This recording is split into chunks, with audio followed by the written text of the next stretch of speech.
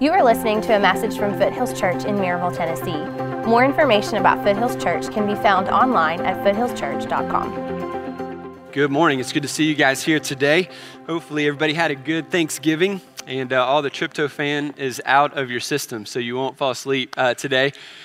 You guys not know what tryptophan is? You guys need to go home and Google that. We're in a series entitled Love Does, and I'm glad you guys are here. Last week we had some apparel in the cafe, and some of you guys ordered that.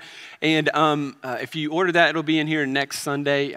You can go in there today and order some as well for the jackets and for the sweatshirts. But today is a big day for us, as we continue to move in the direction of understanding what God is leading us to do missionally in our community, in our world. And when we think about what God is asking us to do, our scripture today is going to hit us right between the eyes. And so I'm excited to get there. If you got your Bibles, let's go to James chapter 2. And as you're going there, I wonder, what do you think a real friend looks like? What does a true friend look like? What do they act like? What do they look like in your life? What are some of the things they do and not do? I think that we can all kind of tell who our real friends are and who, our just an acquaintance might be. For instance, if you've got a Facebook account, I do, and I'm pressing up to 1,000 friends on Facebook. But when you look at that, when you think about it, the truth is, I probably don't know 85% of the people I'm friends with on Facebook. Literally, I don't know them. Like if I ran into them, I wouldn't know, who they are. And some of you are the same way. Most of us are in the same boat when it comes to that, because that's not really a good gauge for who our real friends are. It's just kind of something that we're doing culturally. And when you think about it, there was a survey that a professor at Oxford University did a couple of years ago, and he came to the conclusion through a study that the human brain only has the capacity to be in relationship with upwards of 150 people. Beyond that, we just don't have the capacity relationally to be engaged and to know any more people than that. So when you think about that, even out of that 150 people that we might call friends or that we know, there are in that group levels of friendship, aren't they? There are people that we really do know and who are really our friends, but there are many who we just kind of know. Now, if you were to ask Google what a true friend looks like, here are some of the things that culture is going to tell you. Guys, put that first slide up there. So only your real friends will tell you when when your face is dirty, right? And so, by the way, there's just something about animals and friend statements that just work, And so only, friends will tell you when your face is dirty. So like when you're eating lunch this afternoon, and you've got pepper in your teeth, your real friends at the table are going to say, dude, you got something in your teeth. For me, I'm not going to tell you. I'm just going to laugh at you till you figure it out, So, if you've got a beard, you've always got ketchup and you just don't know it. Real friends are going to tell you. Look at the next one. Real friends always have your back. Real friends always have your back as the monkey picks off the fleas off his back. So real friends have each other's back, right? In tough times and difficult situations, your real true friends are going to stick up for you and they're going to have your back in those times. And then finally, a real friend is one who walks in when the rest of the world walks out. Whew. That's touching, especially with the pandas. So, when the rest of the world is going to give up on you and walk out, everybody else is going to give up, your real friends are going to be there for you, right? So, when you ask culture what their view of true friendship looks like, you're going to get a general consensus, this general idea that your friends are those that you can count on. Your true friends, when you kind of boil it down, is someone who shows their love by their actions. When you think as kids, we don't really have a lot of qualifications for friendships, do we? When you're a kid, this is what Jerry Seinfeld says in one of his bits. He's like, as a kid, if you're in my front yard right now, you're my friend, Are you a grown-up? Nope. Come on in, let's play, Do you like cherry Coke? Yep, I like cherry Coke. I do too. That might mean we're best friends, Qualifications, very limited, very small. As a kid, we'll hang out with anybody. But as adults, the standard is a little bit different. We have people that we would call an acquaintance. You know, these people, we don't know their names, we just know their faces. You know these people. And we ran into somebody at the mall the other day. I was with my kids, and this person came by and said, "Hey, Trent, how's it going?" I said, "Hey, how are you? How's the family?" "Great. How's your family?" "Wonderful." "Hey, have a great Thanksgiving." "Hey, you too. See you later." And we walked away, and my son looked at me. He said, "Dad, who was that?" And I said, "Son, I have no idea." He's like, "Well, why are you talking to him?" And I was like, "Well, as adults, you know, especially in the South, we're just being friendly. This is somebody I probably should know. I don't know them, but I kind of, you know, recognize them a little bit." You know, we have the acquaintance, and then we kind of have the next level, which is the casual friend.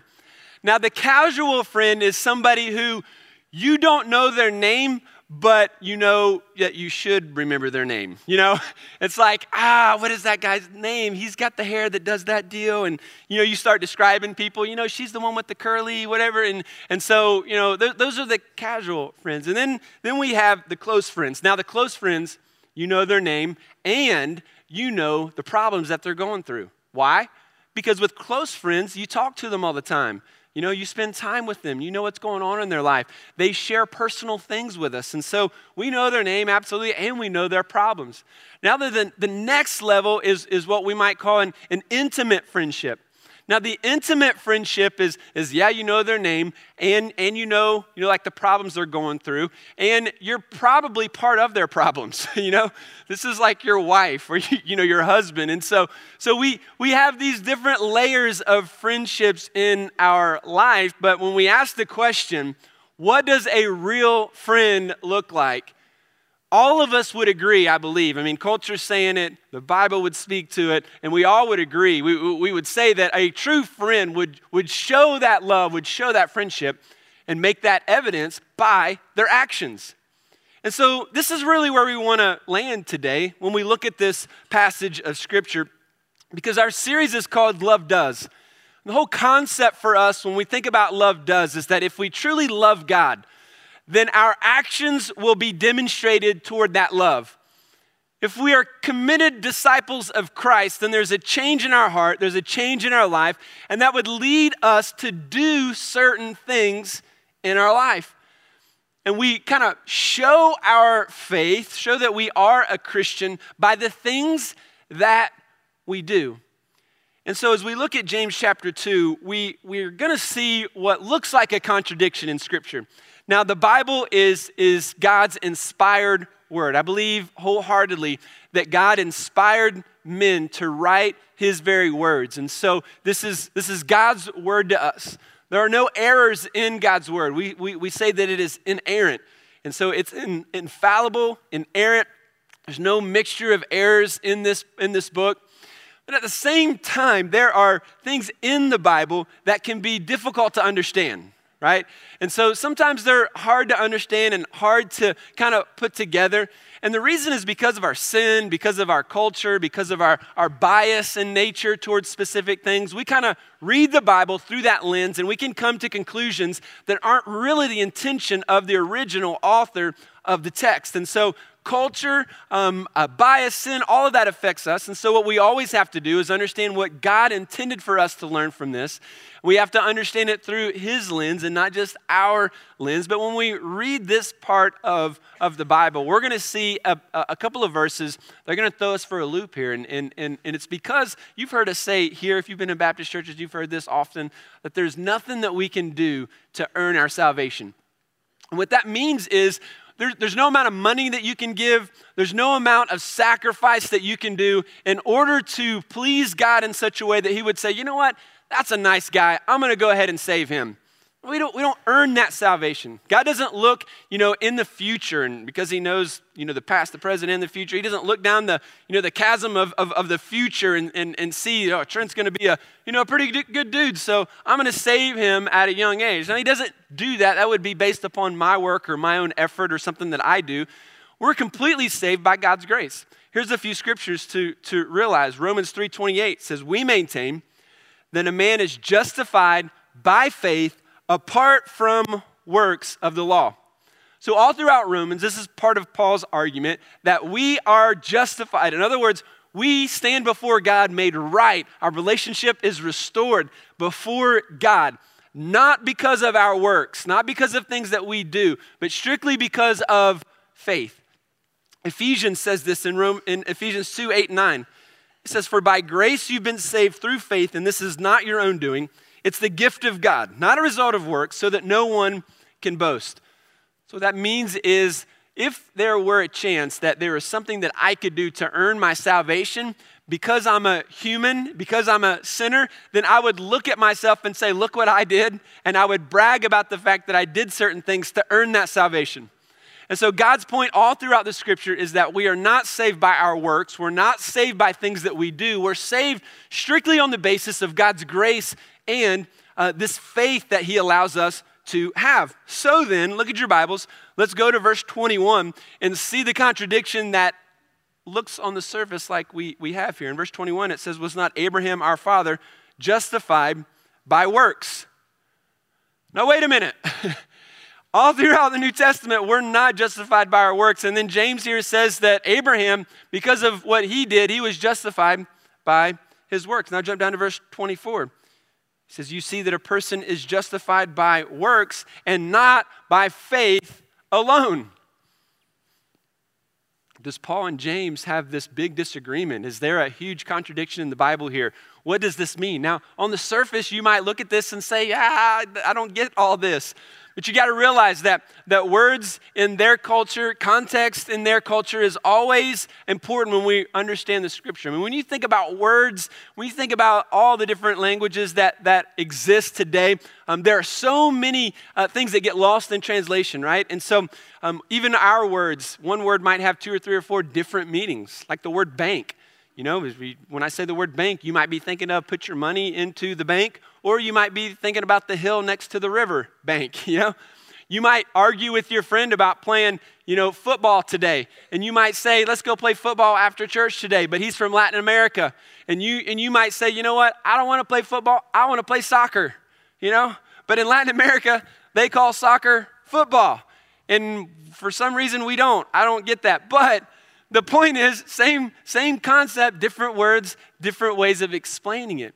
And so the same can be said about, our understanding of the text in God's word. And so in this passage of scripture, context is king. We have to understand the context around these verses. And we don't ever just want to take one verse, out of the Bible and create some doctrine or some theology based upon one single verse that might be hard to understand or might be obscure. One of the most important rules of interpretation is you never take things out of context like that. And if there's ever a contradiction between one verse and another verse, then we have to dig a little bit deeper to understand why it looks like on the surface there's a contradiction. So what we're going to see today, and this is kind of the main idea, so if you're taking notes, if you're only going to listen to a part of the sermon, this is the part to get.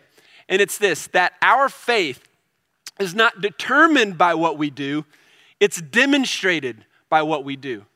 And this is the point of this chapter. This is the point of James's discussion here. It's like our faith is not determined by what we do. In other words, we're not saved by what we do. However, what we do is demonstrating a faith that we have within our life, that something that we've committed ourselves to. And so if we can identify what a true friend is based upon their actions toward us, then I think it makes sense for us to look at our faith today and to realize, are we someone who has true, authentic faith, or are we someone who would have a fake or phony faith? And how do we know? Based upon our actions towards the person that we say we follow. So let's look at James chapter 2 and dive into the first few verses here. He says, "What good is it, my brothers, if someone says he has faith but does not have works? Can that faith save him? If a brother or sister is poorly clothed and lacking in daily food, and one of you says to them, 'Go in peace, be warm and filled,' without giving them the things needed for the body, what good is that? So also faith by itself, if it does not have works, is dead." Here's a few things that I'd like for you to write down today, because this will help us as we think through, is my faith genuine? Is my faith real? So there's 2 challenges here as we move through this material. Like on the first level, it's, is my faith real today? Or do I really need to make a decision to follow Christ? Is my faith fake? Have I been faking it? Is it phony? And does that need to change today? And secondly, some of you are like, well, no, it's not fake. I do have faith in Christ. However, I'm not doing what God is asking me to do, and I'm living in disobedience. So for you, it's a day of repentance, and it's a day of refocus and reorganizing your priorities in your life. And so what does real faith look like? Well, first of all, real faith is more than just talk. It's more than just words. And this is huge. He says, what good is it, my brothers, if someone says he has faith but does not have works? So here's a guy who is saying he has faith. It doesn't say he has faith. It says that he is saying that he has faith. And James' point here is simply saying you have faith does not demonstrate authentic faith. A Gallup poll shows us that there are over 50 million people in America that claim to be born-again Christians. Now, we know that is not the case. How do we know that? Well, a lot of these people don't have the evidence to show or to prove that they actually do believe in what they say they believe. Why? Because when we believe in something, there is a change in us, and there's evidence of that faith. There's evidence of that belief. Jesus said it when he said, not everybody who says to me, Lord, Lord, is going to enter the kingdom of heaven.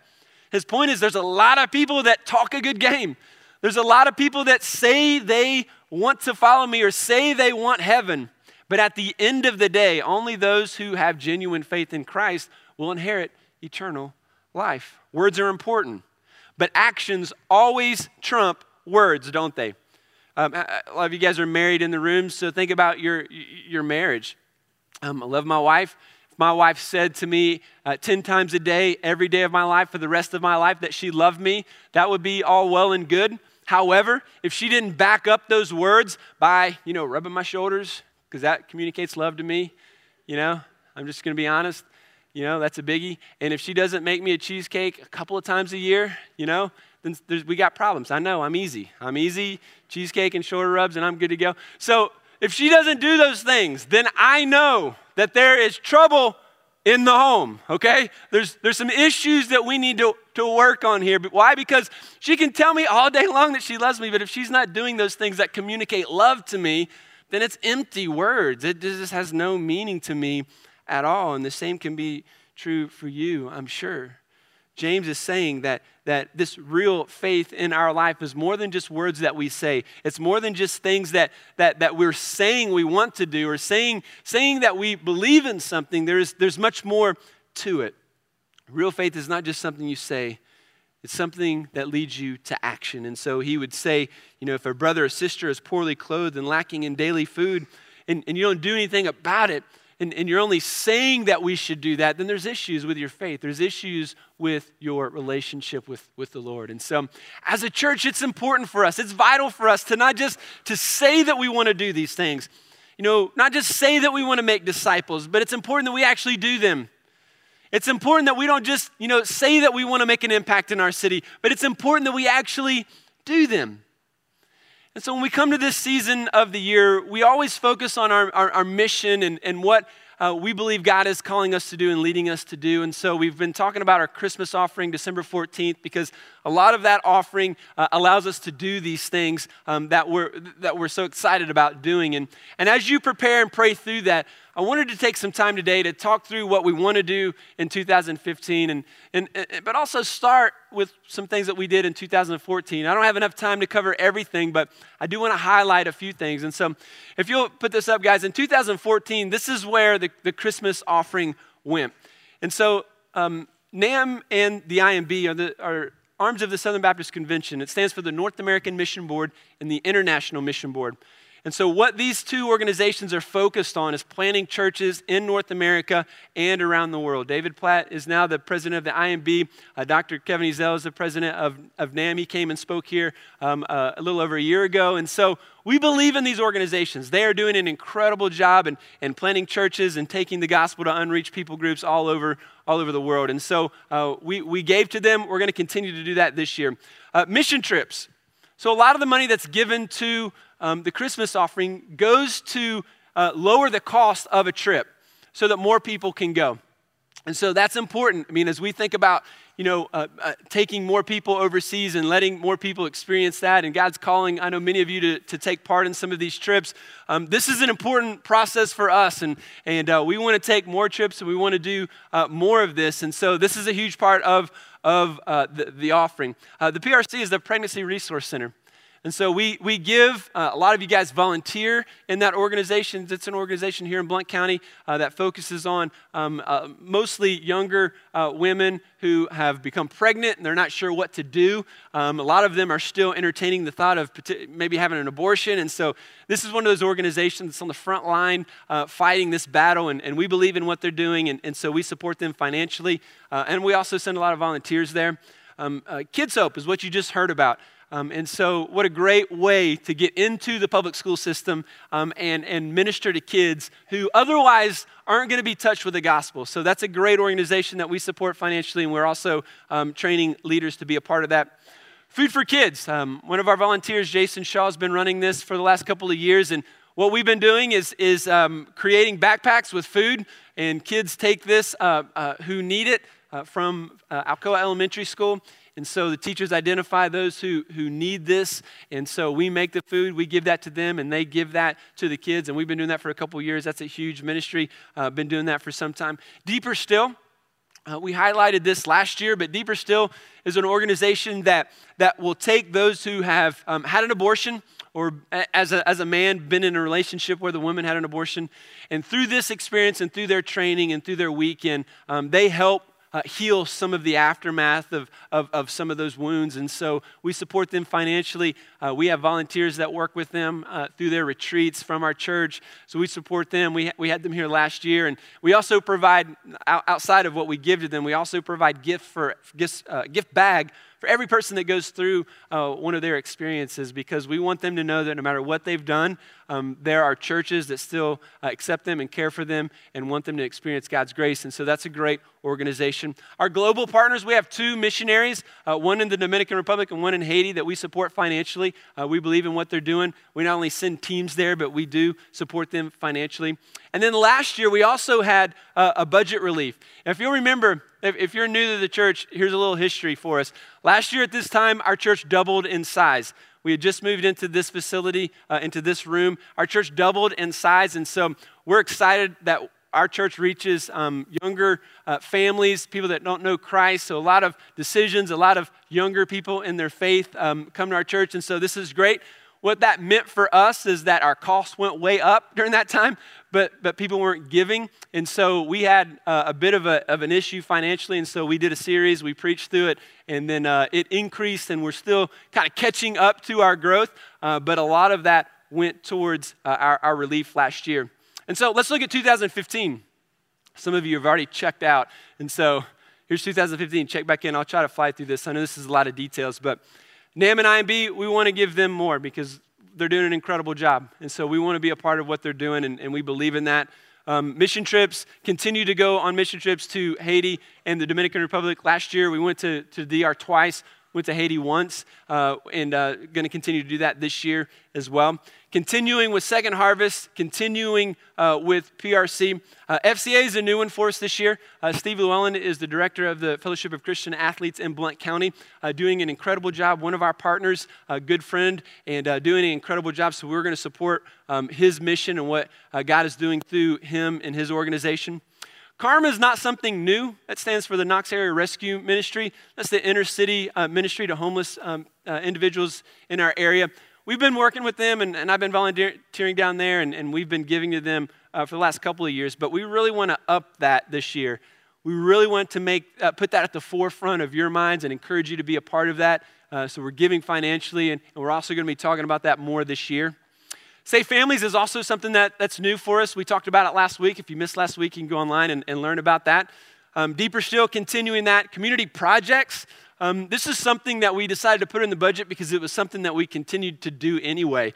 And this is just one of those unique opportunities. We have needs come across, via email or phone calls all the time. And we know we can't meet every need. And Jesus didn't meet every need that he saw. However, there are certain things that we just feel called to do, and certain things that come up that we feel like we should be a part of this. And here's an example. A couple months ago, there was a family that needed wheelchair access to their home. One of the people in the family was handicapped, and they couldn't get in their home any longer, and so they needed a ramp to do that. If you know anything about that from a construction standpoint, it's a lot of money. This family needed help. We found out about it through some friends, and long story short, our church paid for all the material, and several volunteers from our church built this ramp for this person and gave them access to their home, and it was just a great thing, just meeting practical needs. And so Community Action are going to be all kinds of projects like that as we come across them and as we feel led to do them. Global Partners, continuing that, upping that, and then Invest. Invest is our vision for like the next step of Foothills Church. And so just to remind you, our plan is to purchase property next door to us and build a worship auditorium. We're in 3 services now, and we need more space for that. This becomes kids' area. I'll be speaking directly to that in January. But some would say, now why is Invest and building a building part of the mission of the church or the mission offering? Let me just remind you that as Foothills Church goes, all of this goes. The reason why we can up the offering to these organizations this year, the reason why we can add organizations this year is because our church is growing and because you are giving. If that stops, then everything on top here starts to feel the impact. And so there is no greater mission to Foothills Church than Foothills Church in making disciples in this city. And the growth of this church, not only numerically, but spiritually and financially, is a huge part of our growth. And so getting into that facility, building that, is a huge part of doing that. When we get to that level, when we take that step, over here, we're going to need like another TV. You know, we're going to need like 3 or 4 TVs in a few years to cover all the things that we're giving to and all the things that we're doing. And so it's a huge part of our mission. And so that's kind of what we did. This is what we want to do this year. A couple other things that we did. We hosted a serve event in the community. That was a huge thing for our church. It's called Operation Inasmuch. Over 800 people from various churches in the community gathered, and we served and did all kinds of things. That was a big day for us. We had the whole entire city of Maryville school teachers in our building at the beginning of the year, which was an awesome thing to be able to encourage them and just let them use our facility. Things that we want to do even more. By the way, when we build our auditorium, we'll have the biggest auditorium in Blount County, which we'll be able to do things like that for all kinds of organizations in the future, which will be a great opportunity, great thing to do. So things like that, our mission trips. We've been sending volunteers to Second Harvest Food Bank for years now, and a lot of you guys are in a small group that are committed to doing that, organizing food and things like that on a regular basis. Brent mentioned the Christmas boxes and the Thanksgiving bags that we did.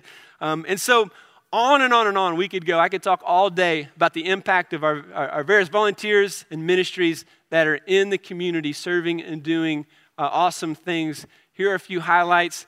I say all this to say we're not just about talking about it, we're about doing it. Exactly what James is teaching us here in chapter 2, we want to do, and we want you to be a part of that. We don't want you to miss out on expressing your faith and demonstrating that faith. So real faith is more than just talk. It's more than just words. Secondly, if you're taking notes, real faith is more than just emotions. It's more than just emotions. Look again at verse 15 and 16.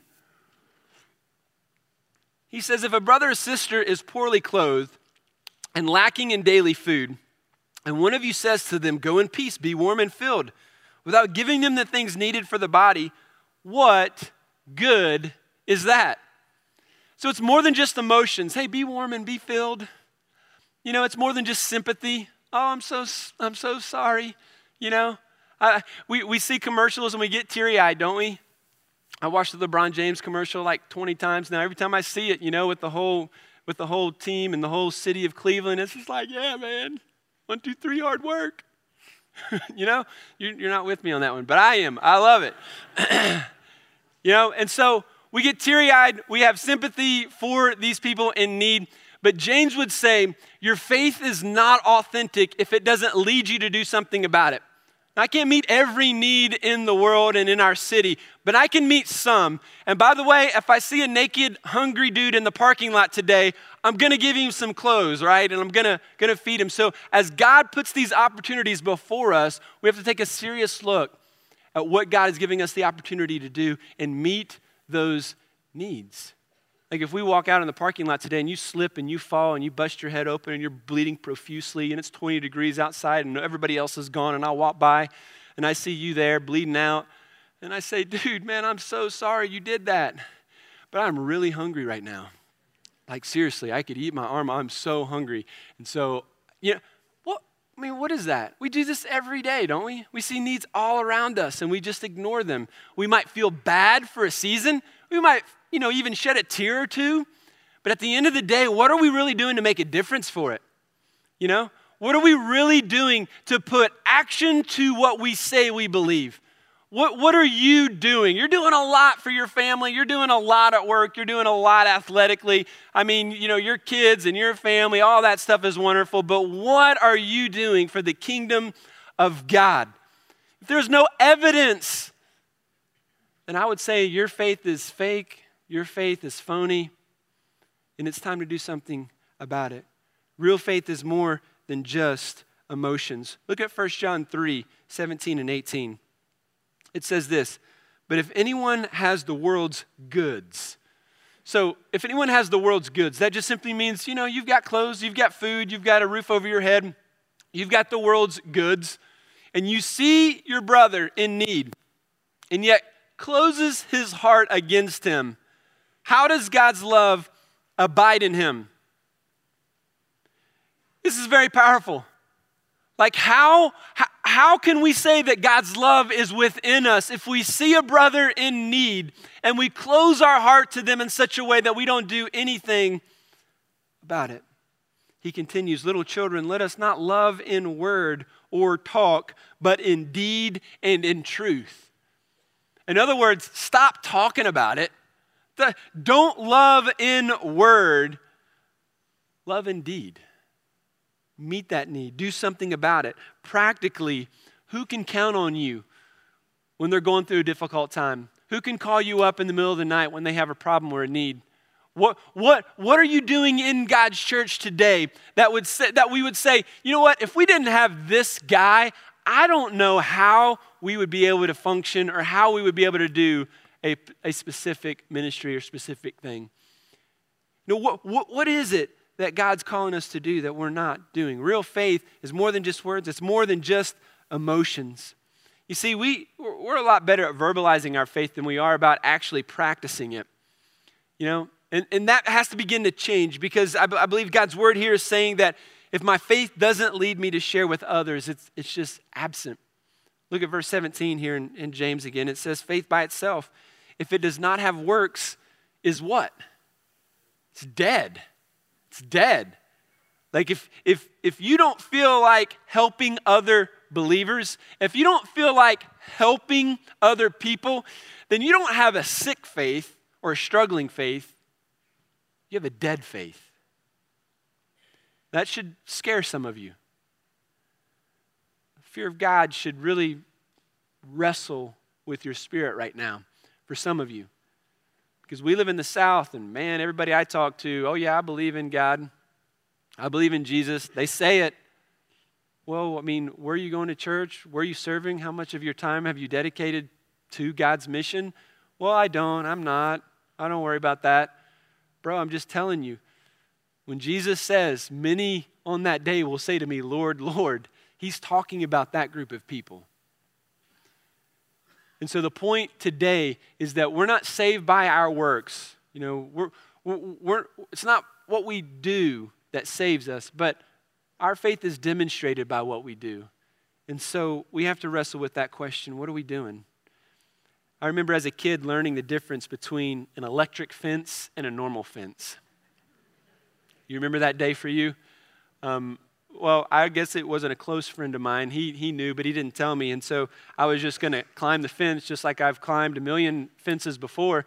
And as I reached out to touch that fence to climb that sucker, a little tingling and a big shock hit me and scared me to death. And that was the day I learned there's a difference, And so then after that, it's kind of like, got to make sure, before I climb the fence. And see, here's my point.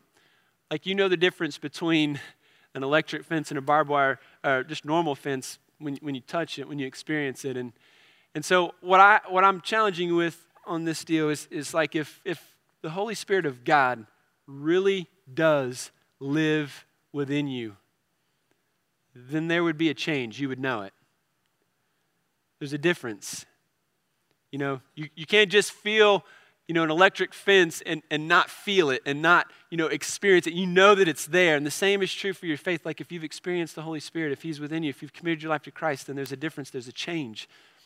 And we've got to understand that. It's more than just emotion. It's more than just what we say.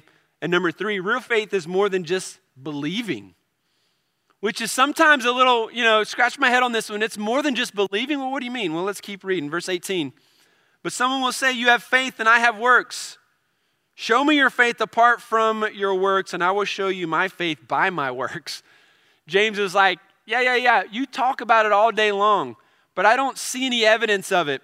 I'm going to show you my faith by what I'm doing. I'm not going to talk about it. I don't need to talk about it. You just look at my life and you will see my faith by what I am doing. Because there's a difference. There's a change. Verse 19, you believe that God is one? You do well. But even the demons believe and they shudder. In other words, even the demons, even Satan believes that Jesus is the Son of God. Even Satan believes that Jesus died on the cross for sins. He just hasn't placed his faith and trust in Jesus. So belief alone is not enough for real faith. It's a part of it, but it's not the end of the story. Verse 20, do you want to be shown, you foolish person, that faith apart from works is useless? That's a useless faith. If you're not doing anything, if it's not expressing itself, if it's not demonstrated, a head knowledge is not enough to save you. The word believe in Greek means to trust in, to cling to rely on, to commit yourself completely to. And so my question for you is that what you've been banking on? A belief. A belief in a certain God, or a belief in Jesus, like on a surface level, like, yeah, He's the Son of God. Like, I believe that church is important. I believe that faith is important. I believe that God created the world. But listen, if it's authentic, real faith, then it's changed you and it's leading you to do something different with your life. It's not just simply believing. And then finally, real faith is something you demonstrate. Real faith is something you demonstrate. Let's read the following verses. Was not Abraham, our father, justified by works when he offered up his son Isaac on the altar? Now here is that verse that kind of creeps us out. Like, what's the contradiction here? Let's continue though. You see that faith was active along with his works, and faith was completed by his works. And the scripture was fulfilled that says Abraham believed God and it was counted to him as righteousness. And he was called a friend of God. You see that a person is justified by works and not by faith alone. So when we read this, even though on the surface it looks like a contradiction, now that we've read a little bit more, and if you read even more of the context, you realize that he's talking about a genuine faith and a fake faith. And so understanding that helps us interpret this passage. And so his point is that, you remember the story of Abraham and Isaac.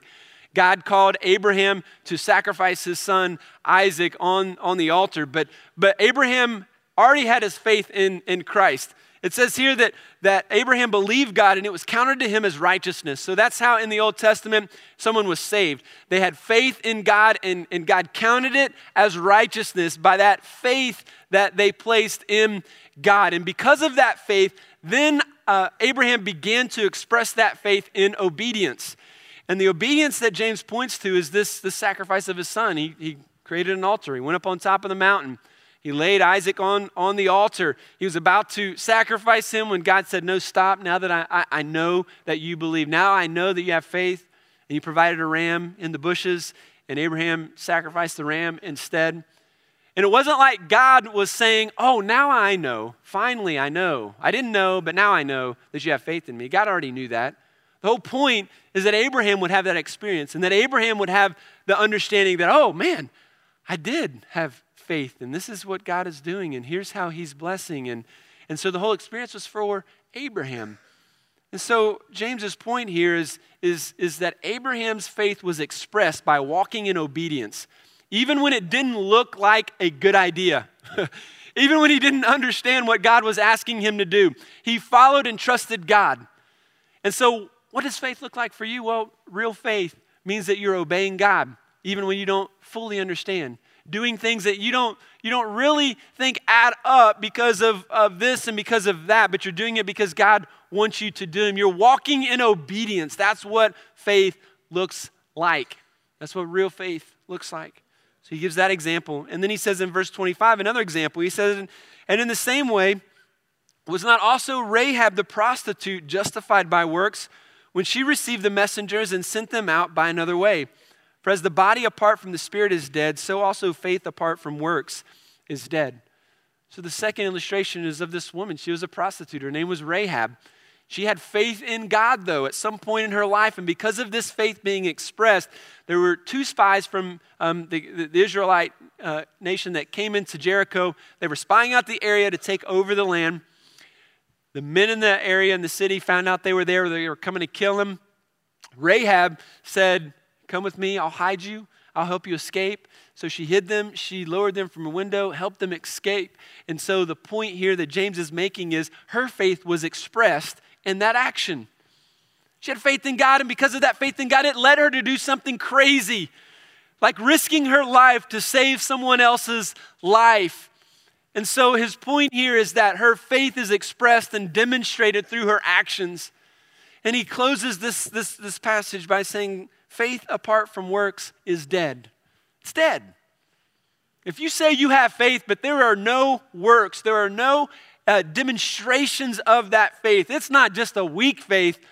Man, it's a dead faith. And if it is dead, you need Jesus. So for some of you today, it's like a pride thing that you're going to have to overcome. I've been in church for a while. I thought this and I've always believed. No, we haven't always believed, by the way. Sometimes it feels like it if you grew up in the church, but there is a moment when we are saved. Salvation is an experience. It happens in time. You're not just always saved. You're born a sinner, so at some point you are saved, and the Spirit of God comes into your life at that moment. And for some of you, it's like you've just been kind of going through the motions, but there's not an authentic faith in your life. And some of you need Jesus today, and you're just going to have to drop your pride and say, yeah, if I look at the evidence, if I look at my life, there is no proof that I have real faith. I've just been talking a good game, showing up at the right places at the right time. There's no evidence. Others of you that say, man, there's some evidence here, but it's, I need more. There's some disobedience in my life, and I need to make some adjustments. And I would say, yeah, let's make them. When those are revealed to you, praise God that he reveals them to you. Confess them, turn from those ways, and turn to obedience and what he's calling you to do. Get involved, begin to serve.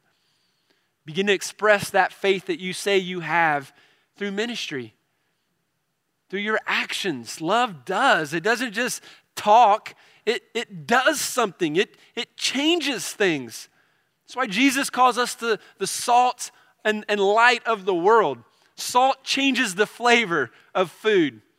Light changes the environment from darkness to light. There is a distinct change when a believer walks into the organization. When a believer sits around the table to make a decision about the company, there is a difference in how they view life. Are you making that evident? I think it's time. I think what we've shown you, what we want to do is just the tip of the iceberg of what this church is going to do. But it's going to take more of you committed to what God's calling you to do.